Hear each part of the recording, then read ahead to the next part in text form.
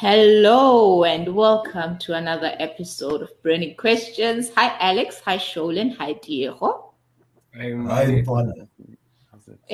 Guys, me and Sholin have this beautiful hoodies produced by Fan. And yeah, I really think these hoodies are quite good and they look very nice and warmish. Alex, please tell them more about our hoodies and where they can get them. I don't know if you have that information in hand, but I trust you. I do. Yeah, so we are busy. We have recently launched a range of hoodies, and they're on the Fan website. So you can find them there.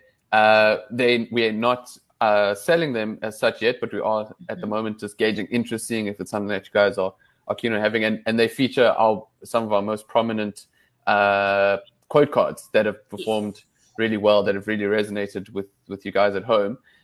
So head over to freedomadvocacy.net, have a look, and just let us know if you're keen on having one. And as soon as our site is ready to go, you'll be the first to know. We'll add you to a mailing list, and you can get your hands on one of them. So yeah, but I believe they're more summer vibes. They're not like for when there's load shedding and there's no heaters in the house. Yeah, but if you're a cool kid, you will know how to utilize it, during this winter. So yeah, man, get yourself a cool Fan hoodie, and yeah, man, drip is forever. And I think these are cool hoodies. So guys, let's get into our burning questions segment. And our code card this week comes from Martin van Staden, and the code card basically says ANC socialist thinking is crushing South Africa's future. Without a doubt, I 110 and 30% agree. And I think the first comment, it comes from Marcel, and Marcel definitely agrees. He or she or they, I don't know their gender, and I don't want to misgender people. So they say, or they add, and they are destroying in all aspects this once beautiful and fully functioning country. Another African country that is going to the dogs, for example, is Zimbabwe, Angola, and Mozambique. But I think here we're focusing on South Africa mainly, and the damage that the ANC has done or is doing rather. Sholin, thoughts on this code card from Martin? Yeah, no. When I saw this code card on social media, it obviously performed very well because it resonated with a lot of people and the thoughts of many people. And I absolutely agree with Martin in this regard. And the Marcel and the countries that they listed, because socialism has been tried in many countries and clearly it does not work. In Zimbabwe, Angola and Mozambique, there's been socialist tendencies in those countries, and it has definitely caused more havoc than it has been helpful. And I mean, an example of socialism is centralized control. And as we just spoke, economically, our country is suffering under Eskom, which has centralized electricity in this country. And as we can see, centralization does not work. Yeah. Guys, wait, quick question. Eskom obviously was around since the days of apartheid, right? Does anyone have information of how it was running, or any idea how it was running prior to 1994 and the ANC's mess up? Yeah, actually, one of the articles, I'll be short, but one of the articles that I've read is that during apartheid, so the apartheid government was a very nationalist, right-leaning government, and when it's right-leaning, it's usually called fascism, but it's very similar to socialism. It's just the other side of the aisle, essentially.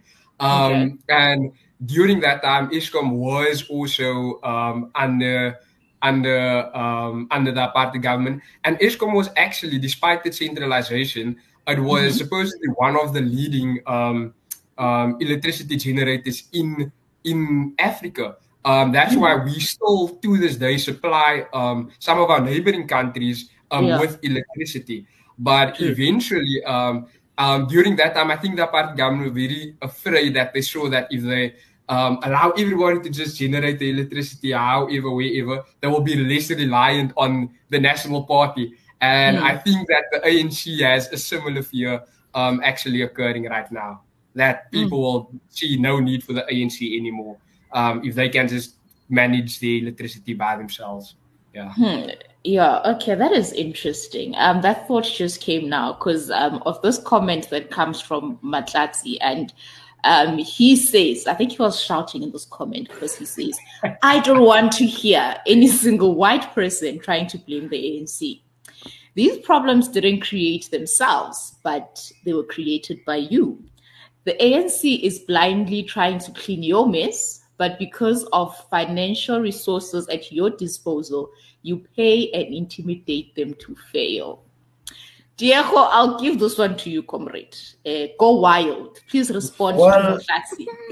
Well, in responding to Mutlatsi, I think I should ask Alex a question. Alex, who did you pay at Eskom? Let's start here, actually. And apparently, why did these people? How much did you pay them to intimidate? Yes, if people knew how much we earn at FAN, we don't have money to pay officials at Eskom, let me tell you. But, yeah. Yeah. Well, Alex, did you pay Gwedem Tashe? I'm just checking. I'm just making sure you pay that ANC comrade. Yeah. That one is busy with these people, probably in Rustenburg or Begersfort, taking all the mining rights. But let's carry on to other discussions. Well, I think on my part, Bali, I think it's obviously nonsensical what Mutlatsi does say. Here is Alex. Yeah, we've demonstrated that Alex is a white guy and he hasn't paid. But Alex is a born free. Maybe Mutlatsi is referring to Alex's parents. Alex, no shade, please. You know. Well, sure, go ahead, Sholen. I think you raised your hand. Well, I was about to say that I think what Mutlatsi is probably referring to, and he or she is quite wrong actually, but I think they are probably referring to how Eskom operated during the apartheid times. They would supply electricity to the white population and not to the black population. So I guess he or she is probably trying to speak about that whole thing of now getting into 1994 and having to move from supplying electricity to the minority of the people now to everyone in the nation. It becomes a difficult thing, right? But at the very center of the failure of Eskom is not the fact that they were expanding Eskom from supplying a small group of people to now supplying a large group of people with electricity. At the center is the issue of incompetent workers. At the center is the issue of infrastructure that's not well maintained. At the center is the issue of new infrastructure that was built by the post-apartheid government. And a lot of times the quality of material used to build that infrastructure was quite dodgy. And it's failing quite a lot. So it's a nonsensical argument in that sense.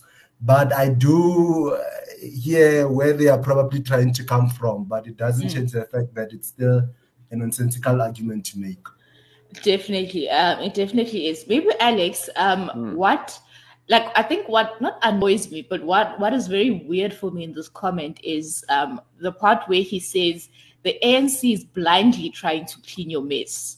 How is the ANC trying to clean anything? I think they're literally putting back the rubbish into the house. Yeah, man. I don't know. What are we saying? Now we're seeing sabotage. So maybe cleaning the mess means pulling down infrastructure. I don't know. Probably. But, I think, we spoke about on Freedom Fanatics how, you've got to look past the naysayers. But I think, let me put it like this.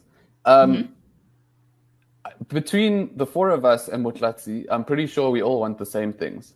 We want a country that works. We want electricity 24/7 with a guarantee that it will be provided. Resorting to shooting the messenger doesn't help anyone. Yeah. Really, it doesn't help anyone's cause. So that would just be my comment to that. Yeah, definitely. Maybe let's go to the last comment. It is from Stefan, and they say global liberal capitalism is killing South Africa with wholesale theft of our resources by corporations, banking cartels, industry, military complex, and global blah, blah, blah. Don't know what that word is. The ANC and the DA are all corporate sponsored by political parties and their puppets dancing to their tune. Maybe the first thing, I think this person they're probably high or something. I don't know. No, they weren't high. The first part, global liberal capitalism is killing South Africa. Sholin, Alex, you guys can take that. Are they high on something when they speak about global liberal capitalism killing South Africa? I don't actually think it's global liberal capitalism, as they say, capitalism or liberalism, that has been killing South Africa. I think it's the only thing currently saving South Africa from actually going towards dire strait, because the opposite of socialism is, in fact, capitalism. And therefore, I think that we have constantly seen throughout the world globally that countries that respect freedom, respect, the economic and personal freedoms that we have, those are countries that always tend to succeed. But countries that follow the alternative, which is socialism, those countries do not survive in the context in the world, because clearly their policies or whatever does not work. About this comment also, Alex, before I hand over to you, is that I will say, Mbali, is that when he speaks about banking cartels and corporations and industrial military complex, all of these things, I'm not saying that is wrong, like maybe these things exist, but I will also say that we shouldn't be looking for boogeymen under the bed every time, because I must tell you this, that there is a party that has political power in this country, and when it comes to politics, those are the decision makers. So no matter the influence, they still have a decision to make. So we shouldn't, take accountability away from them and to a banking cartel, while they are the ones that still have political power. So it's more of a dribble and distract, in my opinion. Yeah, Alex. No, I think Sholin's handled that a lot more diplomatically than I would. And I think the thing, like I agree with the boogeyman theory, guys. The causes are in our grasp. We know what the problems are. We don't have to look for some, I don't want to say conspiracy, but some highfalutin boogeyman thing. Guys, the problem's there. We can vote it out. It's not rocket science, this one. Yeah, definitely. And I have a good feeling about 2024. Yes. I just couldn't help reacting to Sholin's facial reactions to while you're reading the comments. So I think that kind of gave it away. It kind of did. And maybe, Diego, last thoughts, but I do definitely think that Stefan is a proper socialist. I think he is. I think so as well.